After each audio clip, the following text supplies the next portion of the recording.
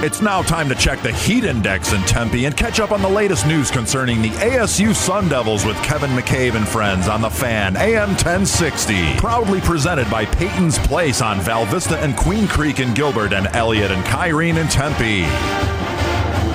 10:24 on a Thursday. It is the Sun Devil Heat Index. Chance to catch up with the Sun Devils and an old friend of mine. It's called McCabe and Friends. Tim Healey, the voice of the Devils, kind enough to join us here on the program. Tim, how are you today?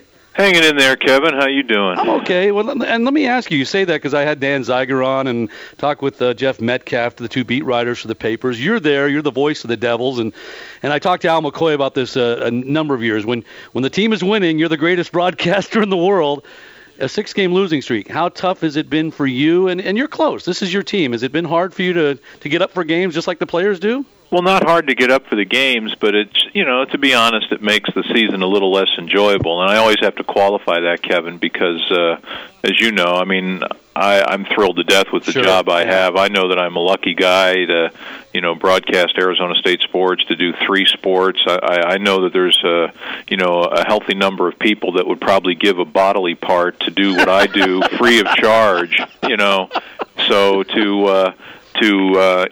it's hard for me to really get down on the job because I really like what I do. But having said that, the job is a little less fun when the team for which you're broadcasting is losing because, as you said, as an announcer, you can't help but bond with the team, the program, the players, the coaches, the administrators, and you want to see them have success, and you want to be a part of a winner yourself. And especially when a season like this comes just 1 year removed from a season like last year, which was exhilarating. 10 wins. I mean, at this time last year, the Sun Devils were in the BCS National Championship picture. And that just seems like an eternity ago now with the struggles the team has had this year. And yet, the reality is that this team, as bad as things have been lately, has a chance to win its last 4 games. If they do, they'll not only go to a bowl game, but they will finish Pac-10 play with an above 500 record if they could somehow run the table from here. And they will be favored in their next 2 and probably their next 3 games. And if they were able to win those 3, then you go to the Arizona game with a possible bowl bid on the line. So all is not lost, even though this has been a rough season, no question. Get a little mo is all you need, and get a win. Clean up all the stink. It's a great deodorant. Talking with Tim Healey, the voice of the Devils. Now, you're at practice. You're doing pregame interviews, taping those kind of interviews. They're still college students, and they've got to go to class and see their friends, and they read the blogs and the chat rooms and all that crap. What's their mood like? Are they able to circle the wagons and kind of separate themselves, or is their dauber down a little bit? My sense, I mean, you can't help but be down a little bit, but all things considered, given the fact that they've lost 6 in a row, when I'm out of practice, my sense is that they're pretty upbeat, that they're pretty positive. Last week, Coach Erickson said he wanted the guys to start having fun. They're really getting, and I think Rudy is the best example of that. I think Rudy is a guy that, when things are going bad, kind of gives you the impression he's carrying the weight of the world on his shoulders. And we forget at times that these guys are playing a game, and games are supposed to be fun. And I've noticed that there's been a lighter, not that they're goofing around, but just a lighter, more upbeat mood at practice the last 2 weeks. And I think, Kevin, they have to be energized by the way they played at Oregon State. Even though it was a loss, the fact is the Beavers are a pretty darn good team. They're tough to play in their place, and the Sun Devils darn near got them last week and played with a lot of effort and a lot of intensity. And obviously they've got things to clean up, like the ability to turn red zone trips into touchdowns and not field goals, and the ability to avoid false start penalties killed them last week in Corvallis. But I think overall they have to be energized by the way they played, and my feeling is if they play the next 4 games to the caliber that they played against Oregon State, I think they've got a good chance to win all 4. Yeah, I agree. So I think that, as Sean DeWitty told me the other night at practice, he thinks that the team got a little bit of its mojo back in that Oregon State game, despite the loss, but with the quality of the way they played, and now they got to take it up to rainy Seattle against obviously one of the worst college football teams we've ever seen. But that game kind of scares me. Me too. You just never know what's going to happen. And my gosh, you do not want to be the team that Washington gets for its first win. So it's kind of a weird dynamic, in my opinion, with this game because, Washington, you don't know what kind of frame of mind those guys are going to be in. They know that Tyrone Willingham's gone at the end of the year. You don't know what kind of intensity they're going to play with.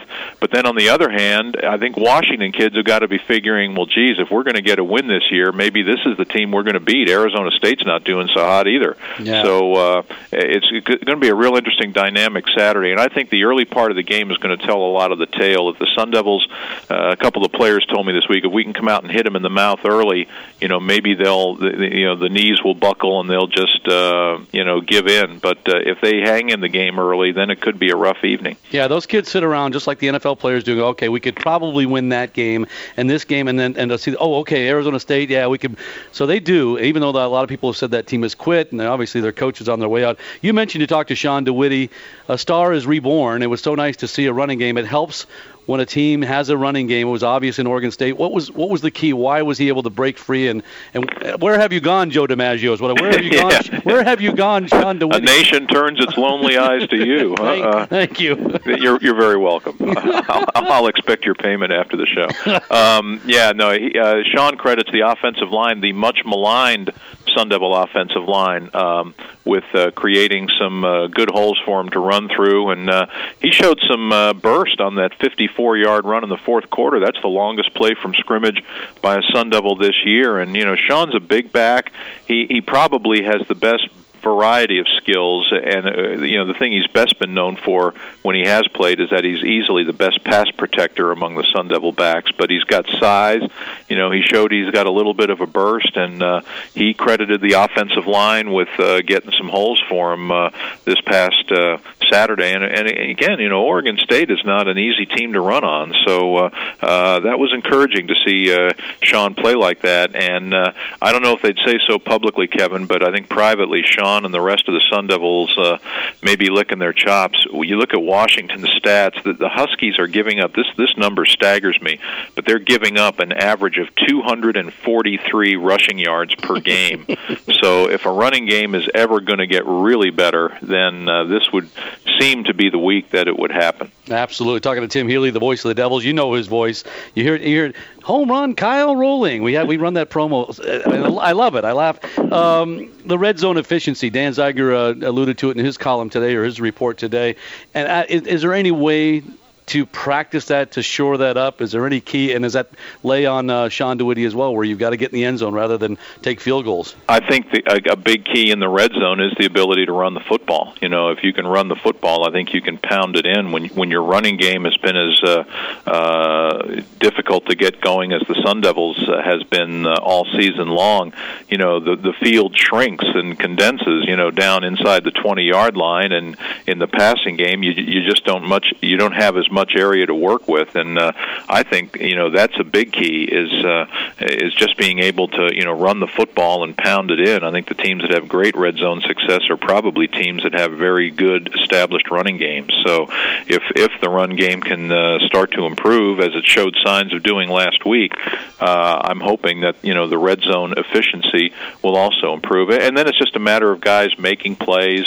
Kerry Taylor, much to his credit, I talked to Kerry at practice on Tuesday, and he basically pinned the entire loss on himself for dropping a sure touchdown pass in the end zone. Kerry also caught 6 passes. He was the leading receiver in the game, 6 passes, 80-some-odd yards on Saturday, but he did drop a sure TD, and he said, hey, it's on me. If I make that play, we win the game. And, the coaches gave me an opportunity to make a play. I didn't do it, so I'll take the blame for this loss. And I think that's being a little bit too self-critical, but, he was able to, stand in the mirror and say, hey, that's what coaches talk about. It sounds cliche when they say guys got to make plays, but that's exactly what they're talking about, And I remember, I think, another play at some point where a sure interception was dropped, here or there. You just gotta catch that ball when it comes to you and seize your opportunities. So Absolutely. Washington, I want to ask you one more football question and then get a quick basketball question because I know you're licking your chops a little bit for the first time in a long time, waiting for basketball season to start here. But with Washington, you alluded about this football team. There's reports up there. There's dissension on the team. When teammates are calling each other out, they call each other my guys, and yet there's dissension. Tyrone Willingham obviously on his way out the door. With all that having been said, they're still going to take the field. They're going to stand up. You said maybe ASU take them out of the game early. Does Washington, in fact, have enough talent as you looked at film or you broke down this team? Can they play? Can they compete? Can they still pull things together? Should we be concerned in the rain in a semi-loud, half-full stadium? I do think they've got some talent there. I think that's probably one of the big reasons why Tyrone Willingham is out. He hasn't, let's be honest, he hasn't really recruited well. I read a really interesting column in a Seattle paper last week where the writer was basically saying he thinks that Willingham's recruiting downfall is that Tyrone is one of those coaches that probably does a great job recruiting the parents.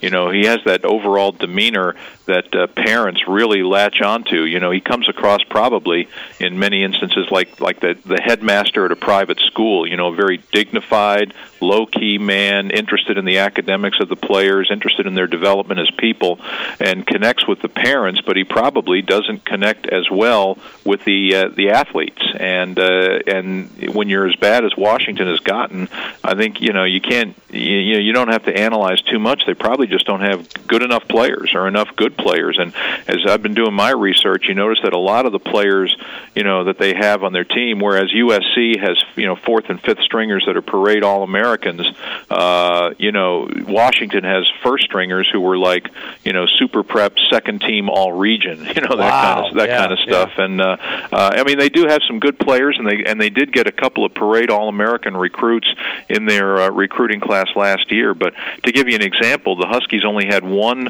wide receiver coming back this year from last year who had caught a pass in his career. They had one more than you. They had four that had played. They're using a lot. They're playing more true freshmen than Arizona State. They're playing 12 true freshmen. So obviously, when a team is as down as they are, the talent level is down dramatically.